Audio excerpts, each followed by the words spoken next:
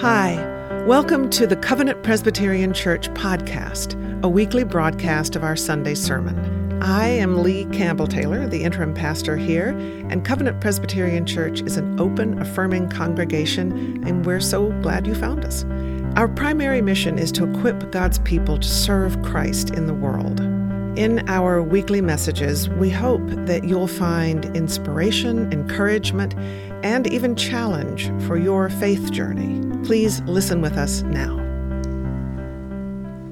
A youth once asked me, "Stuff you say before your sermon, does that count as part of your sermon?" Yes.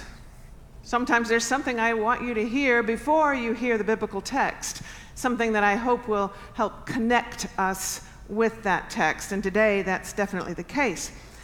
Today, if I thought you'd sit for it, I would read you the entire first 4 chapters of the Gospel of Luke, because this writer knows how to tell a story. There's a cinematic quality to how he lays out the foundation of this drama, and yet cinematic isn't the word, because it's vital that we see Jesus as flesh and blood and in our midst. And so instead of cinema, visualize a live theater production, even an opera. This is that big. Visualize the grandest theater you can imagine. The stage is enormous. The special effects are tremendous. The cast is stellar. And the play is the Gospel of Luke, Part 1. The curtain opens on an elderly priest and the life he shares with his elderly wife. They are faithful but childless. Suddenly, a magnificent angel descends and announces that they will have a son who will turn the people toward God. Through costume changes, the woman, Elizabeth, grows to be visibly pregnant. And at that moment, the angel descends again, this time to an unwed young woman who's told that she will bear the Son of God. These 2 unlikely mothers-to-be meet in a triumphant duet praising God. Elizabeth gives birth, names her son John, and exits the stage after her husband's own song of praise. And we now focus on Mary, who, accompanied by her betrothed, also gives birth. In response, the entire acting company throngs the stage, spilling out into the audience. Angels swing from the chandeliers as shepherds dance in the aisles, and everyone sings Jubilate Deo. Still singing, the cast of thousands relinquishes the space, and the spotlight catches Mary and Joseph as they dedicate their 8-day-old child in the temple, naming him Jesus. The spotlight expands to include Simeon and Anna the prophetess, whose awestruck duet underscores the wonder of this child. Church, are you noticing how Luke has created this community that surrounds Jesus, with everyone underscoring Jesus' significance? Well, our grand production must have one of those revolving sets, because the next scene leaps forward in time to show us the 12-year-old Jesus, again at the temple with his parents. The boy lingers with the teachers and is not found for 3 days. We see the frantic parents rush to him, and we hear, for the first time, his voice. "Did you not know that I must be in my Father's house?" And the little family exits together. The cityscape recedes, replaced by wilderness. A river runs through it, and on its banks stands John. Elizabeth's boy is now a man, a wild prophet that crowds are flocking to. And like them, we in the audience wonder if he's the main character. He insists that he is not, that he is simply pointing to the one who is coming, and at that moment, Jesus appears. He too is grown up, and in a fleeting stage picture, we see 2 men whom we first met when they were both in utero. But then a troop of Herod's soldiers approaches John. His function fulfilled, he exits to let us focus on the Messiah whom he foretold. And we witness the baptism of Jesus, the Holy Spirit depicted by a fluttering of wings and maybe a piercingly bright beam of light descending from on high as an offstage voice proclaims, "You are my beloved Son, with you I am well pleased." The crowd departs, the river disappears, Jesus remains. Across the lip of the stage, a parade of sorts is choreographed, showing Jesus' earthly ancestors. It begins with his adopted father, Joseph, and then reveals scores of people we've never heard of, along with a few we recognize, King David and Abraham, Isaac, Jacob, and Adam. Luke wants us to know that this Jesus, whom God has claimed as beloved Son, is kin to all of humankind. His ancestors file into the wings, and the vast stage now stands utterly empty, except for Jesus. Except for Jesus and that brilliant Holy Spirit signifying light pouring down from heaven. Through the course of this next scene, the light will always be slightly in front of Jesus. It leads him. It will never leave him. But suddenly, creeping up from the far side of the orchestra pit, a new character enters the scene.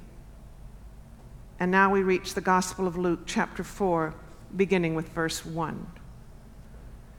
Jesus, full of the Holy Spirit, returned from the Jordan and was led by the Spirit in the wilderness, where for 40 days he was tempted by the devil. Jesus ate nothing at all during those days, and when they were over, he was famished. The devil said to him, "If you are the Son of God, command the stone to become a loaf of bread." Jesus answered him, "It is written, one does not live by bread alone." Then the devil led him up and showed him in an instant all the kingdoms of the world. And the devil said to him, "To you I will give their glory and all this authority, for it has been given over to me, and I give it to anyone I please. If you then will worship me, it will all be yours." Jesus answered him, "It is written, worship the Lord your God and serve only God." And then the devil took Jesus to Jerusalem and placed him on the pinnacle of the temple, saying to him, "If you are the Son of God, throw yourself down from here, for it is written, he will command his angels concerning you to protect you, and on their hands they will bear you up so that you will not dash your foot against a stone."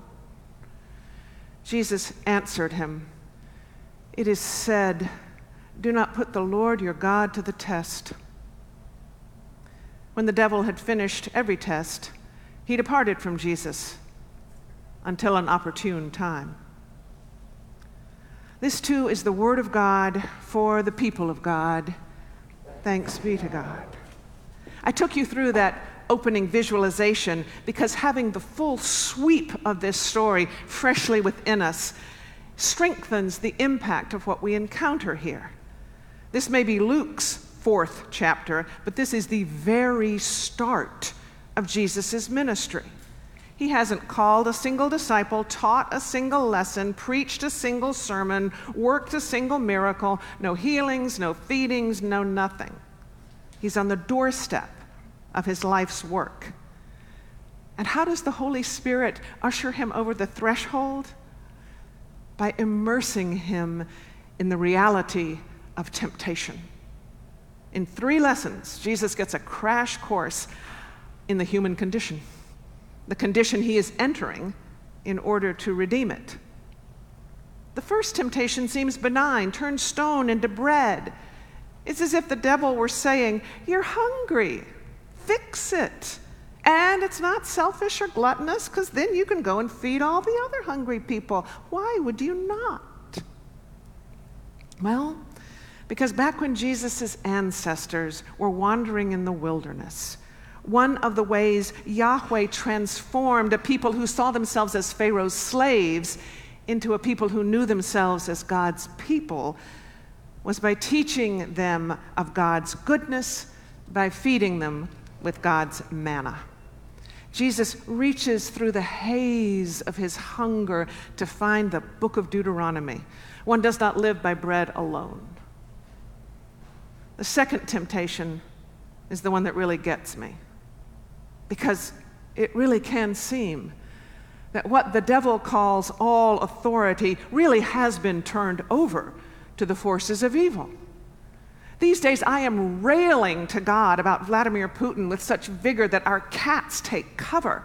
But even before this horror, I've long been queasy with how often the kingdoms of the world, from state legislatures to national governments, local businesses to international corporations, families to schools to entire industries, behave as though they have been really and truly given over to the enemy of God. Wouldn't it be wonderful if all earthly organizations were run by Jesus?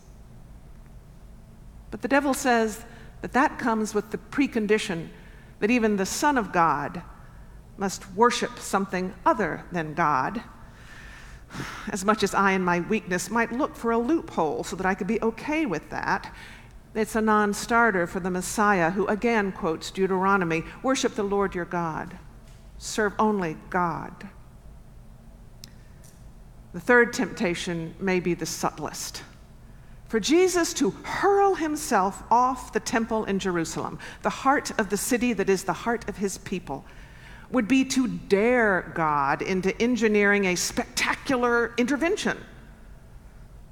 From this side of Easter, we know that God's plan calls not for some crowd-pleasing stunt, but for a hideously public execution and a confoundingly private resurrection. Being scooped up by a SWAT team of angels would spare Jesus the pain of being fully, vulnerably human. And it would spare us the need to have faith in the God who is willing to be God with us. So Jesus returns to Deuteronomy. Do not put the Lord your God to the test. And with that, Jesus can begin his ministry. But what about us? This gospel opens with 3 elaborate chapters of heavenly hosts and human history, priests and prophets, women and men, all creating a polyphonic introduction of this superstar Messiah. We hear essentially nothing from Jesus, but we hear all about how special Jesus is. From every angle, Luke tells us that this Jesus is the Son of God. So of course Jesus can resist temptation. He's the Son of God. But us? I cannot stand here and with any integrity say, Jesus didn't give in to temptation, and so neither should you. And if anyone ever does say that to you, anyone, including yourself, please respond with something like this: yes, but Jesus is the Son of God. I am a child of God, thanks be to God, but I'm not Jesus. So let's not hear this story as a challenge to meet Jesus in willpower, wisdom, or righteousness. Let's hear it as confirmation that Jesus knows what we're going through.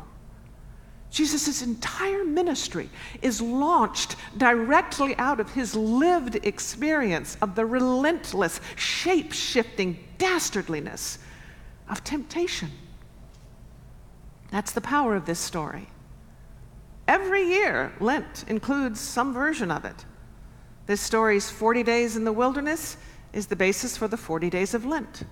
Jesus' fasting is the basis for Lent's emphasis on self-denial. Jesus' facing down of the temptation of sin is the basis for Lent's focus on our need to repent of sin and lean into God's mercy, because we cannot free ourselves from sin. Lent is the season when we are reminded that Jesus shares our experience of temptation, even though we don't share his perfect resistance to temptation. That's what this story declares. And this story also reminds us that we are not alone. Believing you are alone is one of the greatest temptations in our wilderness. It manifests itself in two chief ways. One is loneliness, hopelessness, despair. And the other is forging ahead in striving self-reliance. If you've ever succumbed to either of those, I invite you to raise your hand. And if you're online, go ahead and note it in the comments. In the bizarre wilderness of the past 2 years, we have been overwhelmed with temptation to feel alone. But we are not. Luke spent all of that storytelling to present the community that surrounded Jesus. Well, we too are blessed with community. Just look around. And also know that there are people worshiping with us online. That's astonishing. Beautiful as that is, beautiful as all these companions are, we are also accompanied by, as was Jesus, the Holy Spirit. That mysterious one who might be light and the fluttering of wings is with us.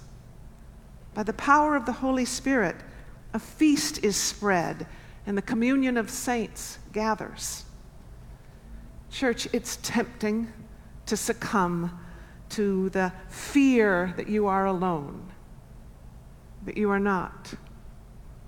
Even in the wilderness, we are not alone. Thanks be to God. Thanks for listening to the Covenant Presbyterian Church podcast. I invite you to visit our website, covpresatl.org. That's covpresatl.org. There you'll find current worship information, links to our live Sunday morning streaming service, and our full archive of recorded services. You'll also find out more about us and how to get in touch. I wish you well in these strange times. God is with us. Grace and peace to you.